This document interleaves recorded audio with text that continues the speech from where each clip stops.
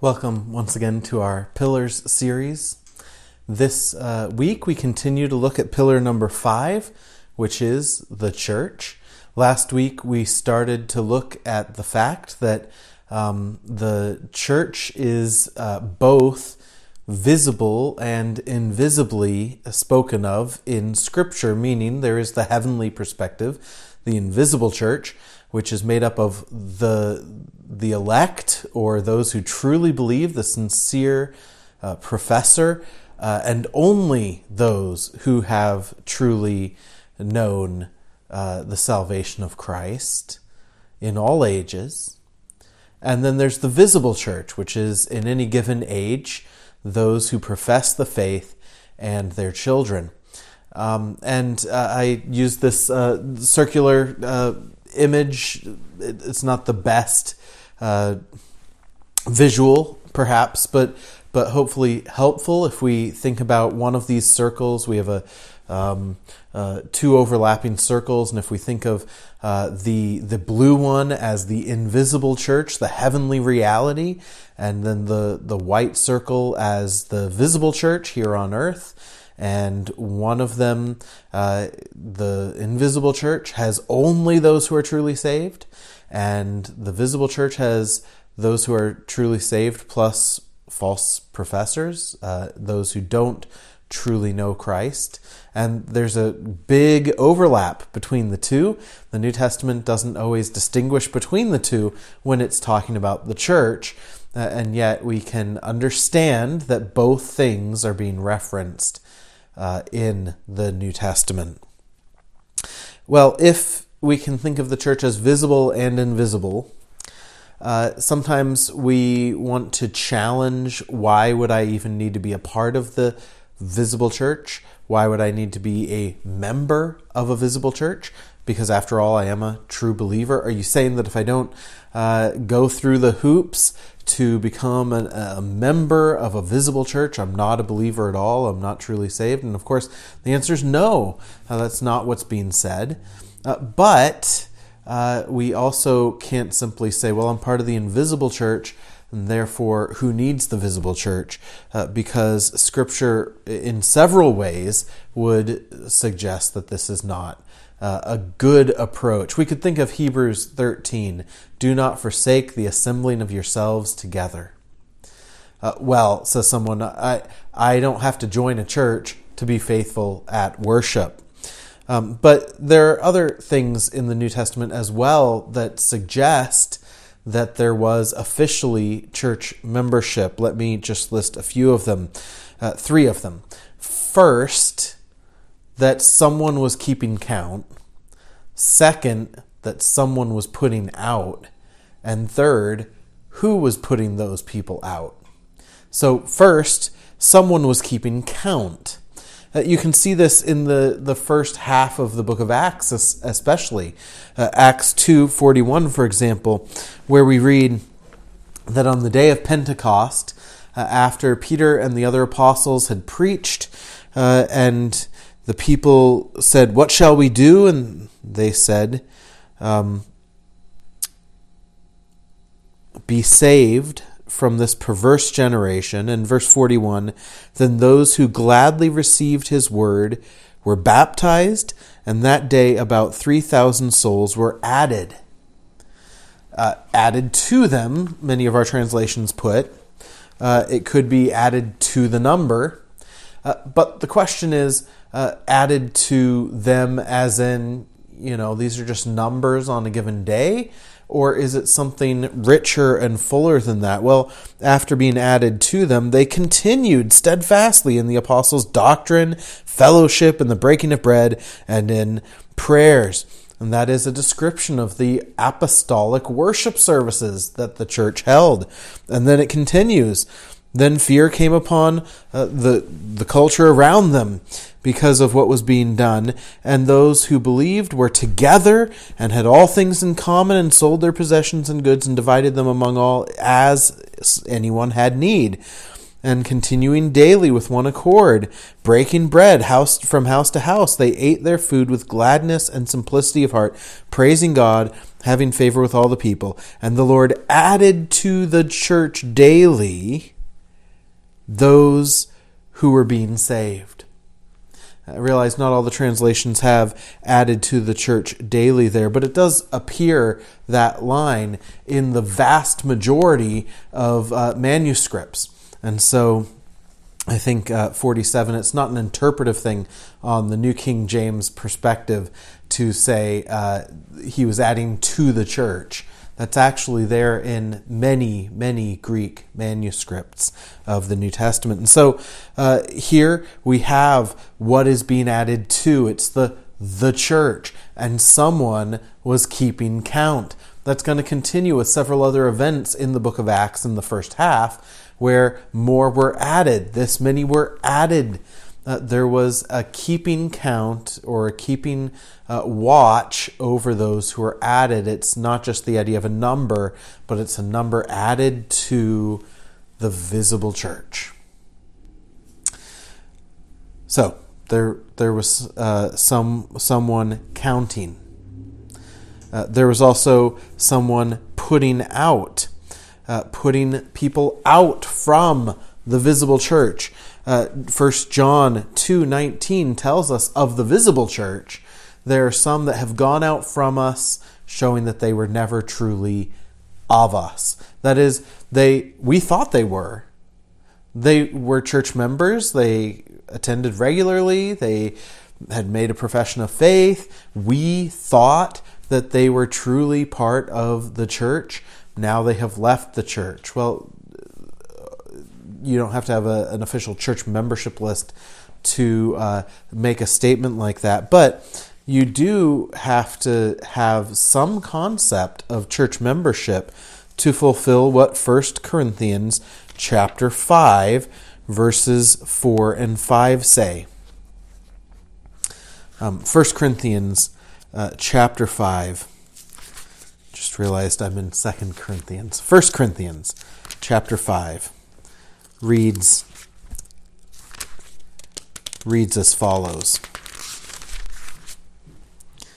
In the name of our Lord Jesus Christ, when you are gathered together along with my spirit with the power of the Lord Jesus Christ, deliver such a one, someone impenitent and refusing to repent, deliver such a one to Satan for the destruction of the flesh, that his spirit may be saved in the day of the Lord Jesus.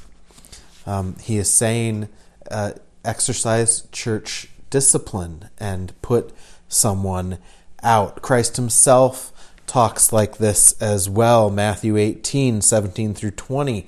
You have a personal responsibility to go and confront a brother or a sister in Christ about their sin. If they refuse to listen, you take 2 or 3 witnesses with you, and if they don't listen even then, if they continue to be impenitent in their sin, then you deliver them to the church, and the church puts them out of the midst if they won't repent.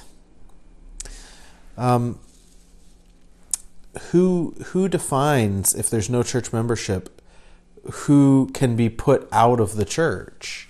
Or why, if you're not a member of a local church, why would you care what the local church says about you? There's some concept here of a local church membership.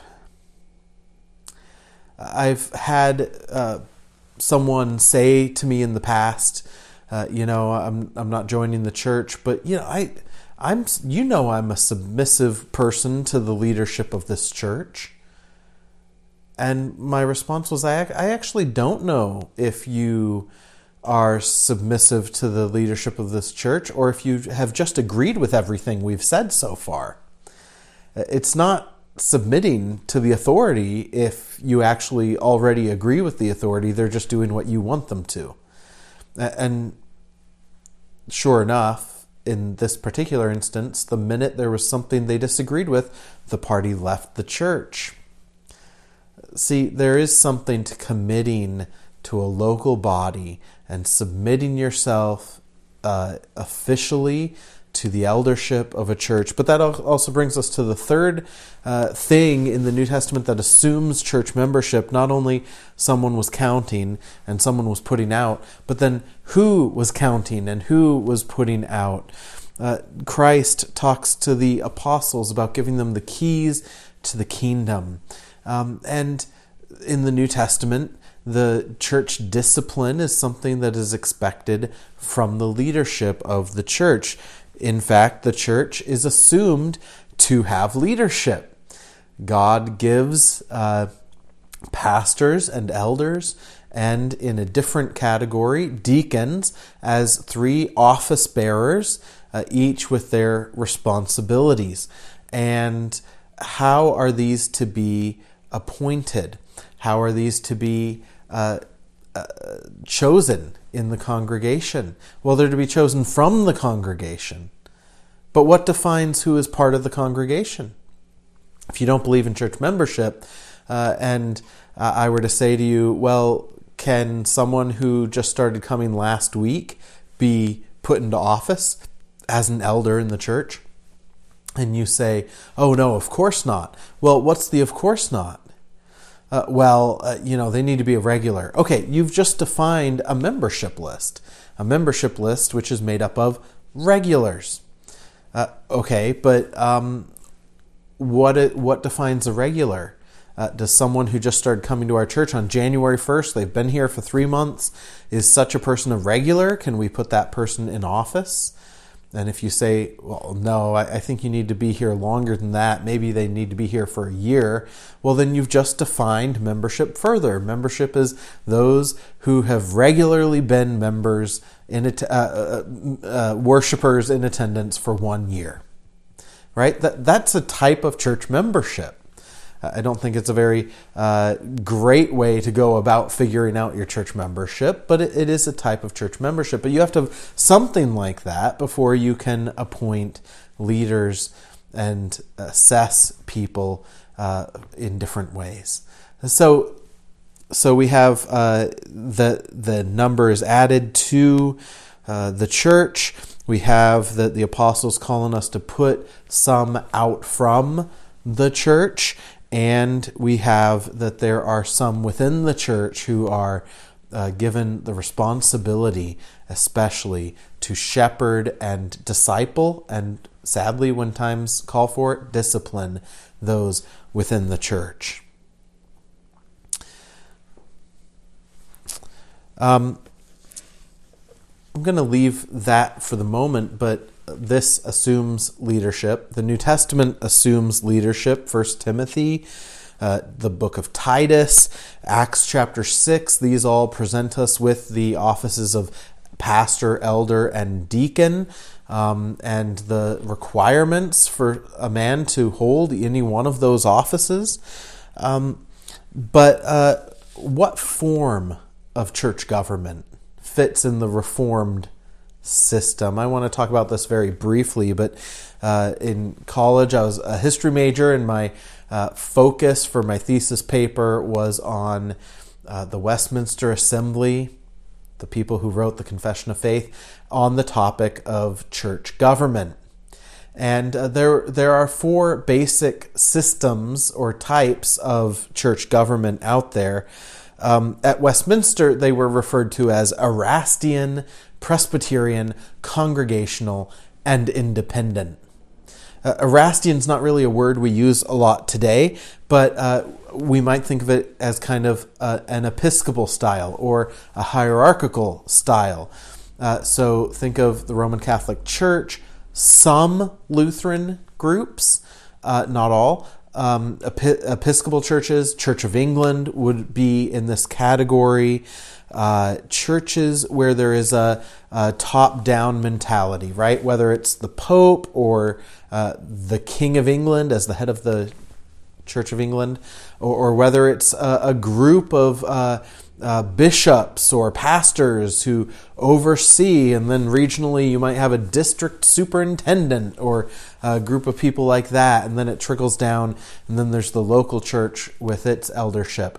And in an Erastian or Episcopal style government, there are things that are being dictated down. The second category would be Presbyterian, and although sometimes that's mistaken for a top-down approach, and some Presbyterian groups have devolved into that, historic Presbyterianism is actually a horizontal thing. It's the local church in connection with the broader church, and the authority over any given issue is to be handled on the most appropriate local level. So, appointment of elders is done on the local level. The voting on a pastor is done on the local level. You're not appointed a pastor, but you as a congregation give a call to a pastor. Now that pastor may go through exams within the presbytery from other pastors and elders, may be examined and ordained by them. And so there is the possibility in a Presbyterian group that someone would not pass those exams, and so the presbytery would inform the local church that perhaps this person needs more study, or maybe that this person is not a sound shepherd for them. And then that church, of course, has to make a decision. Are we going to stick with the presbytery and not have this person appointed now, or are we going to follow their advice? But see, there's not this domineering feel. It's a whatever the most local appropriate action is. Then there's historic congregationalism. We often combine congregational and independent in our mindset in terms of the government aspect. But congregationalism historically is also a connected on a horizontal plane approach. There's the local congregation, they call their pastor, they appoint their elders, but they have some form of fellowship. Some groups refer to it as being a federation of churches. That is, they don't have quite so much denominational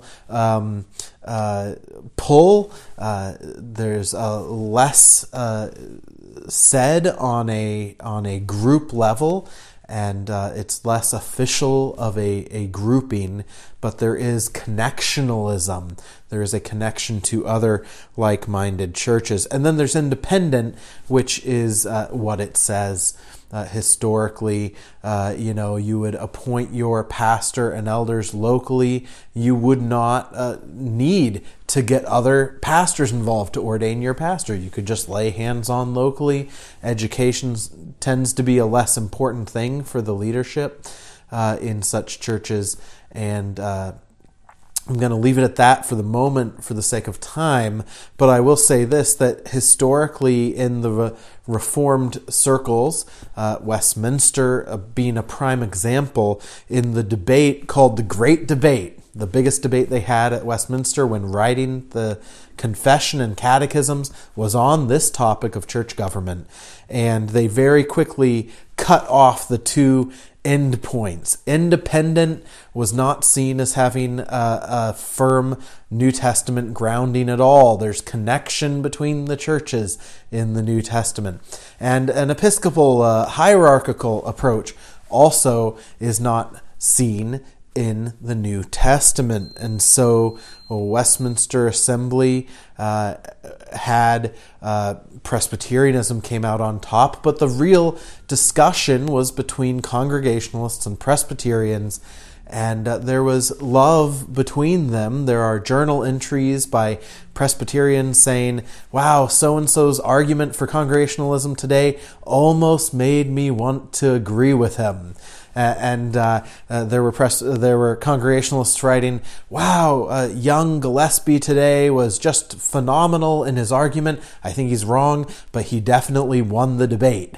There was this love and unity, and so I think we have to say that in the Reformed tradition, even though Presbyterianism won out at Westminster, even there was an understanding that Reformed believers held to both viewpoints. Both viewpoints that are local authority in connection with the broader body of Christ, and the nuance between how much authority is on the denominational level or federational community is the thing that distinguishes the two groupings. But they're very similar in a lot of ways, and on the local level they feel very similar. I'm the pastor of a congregational church, and I'm an ordained minister in a Presbyterian denomination, and so I get to see the best of both worlds. And on the local level, it's a very similar church government. It's elder run on a local level.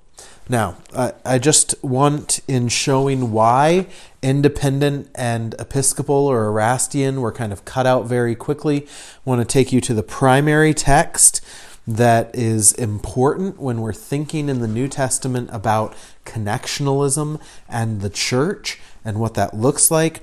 You can read it in Acts chapter 15. I'm not going to read all of this because Acts 15, it's 6 through 29. It's quite a long read, but here is the first council of the church, the Jerusalem church. And we read, "Now the apostles and elders came together to consider the matter."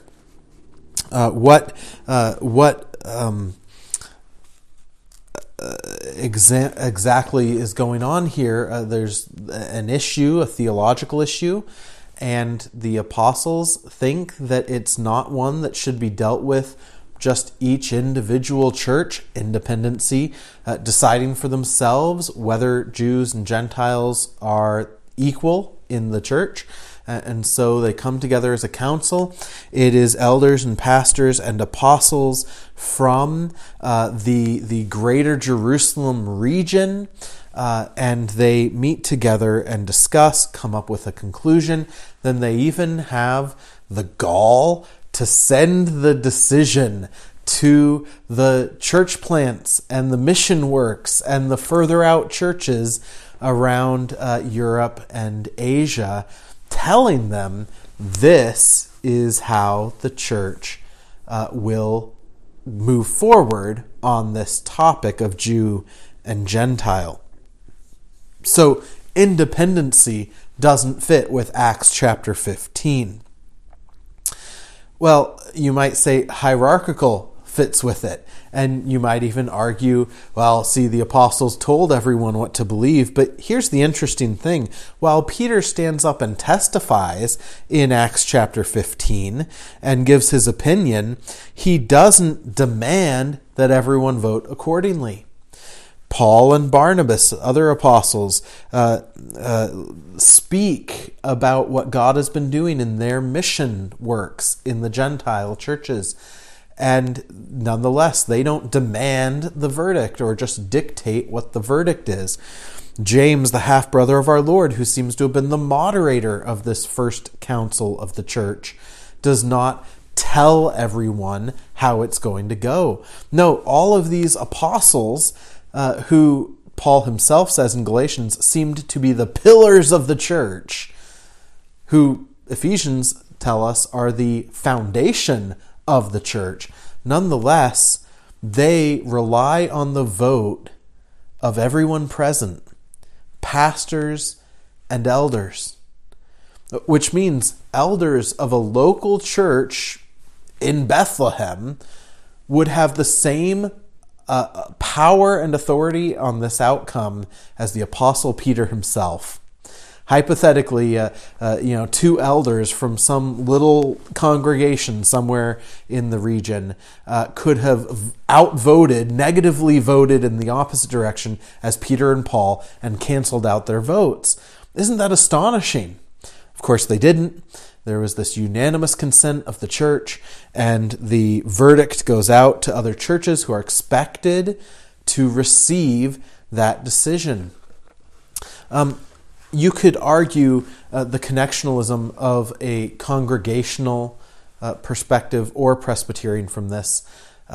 Presbyterian seems a little more obvious in a lot of ways, but here we have this groundwork laid for some form of connectionalism coming together on important moments in the life of the church where elders as well as pastors come together to vote and represent the local bodies of Christ. And so the Reformed perspective is one that is connected. Presbyterian, congregational, either way it's local eldership in connection with the broader body of Christ, like-minded churches. We'll leave it at there, but a couple of things you can read further on these things. I mentioned last week Ryan McGraw and Ryan Speck, Is Church Membership Biblical? If you want to think about that a little bit more. I also mentioned my top recommendation, The Glorious Body of Christ by R.B. Kuyper. And this is a phenomenal book on the doctrine of the church. It talks about elders, pastors, deacons. It talks about the connection of the church with others. And then another great place to look would be Louis Berkhoff, Manual for Christian Doctrine.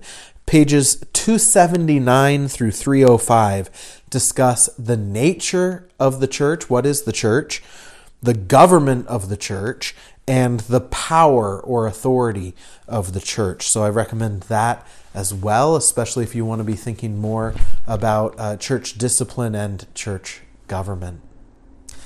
Lord willing, next week we come back and consider the final pillar in our series, which is the Reformed view of last things, or Reformed views of the last things, eschatology, end times.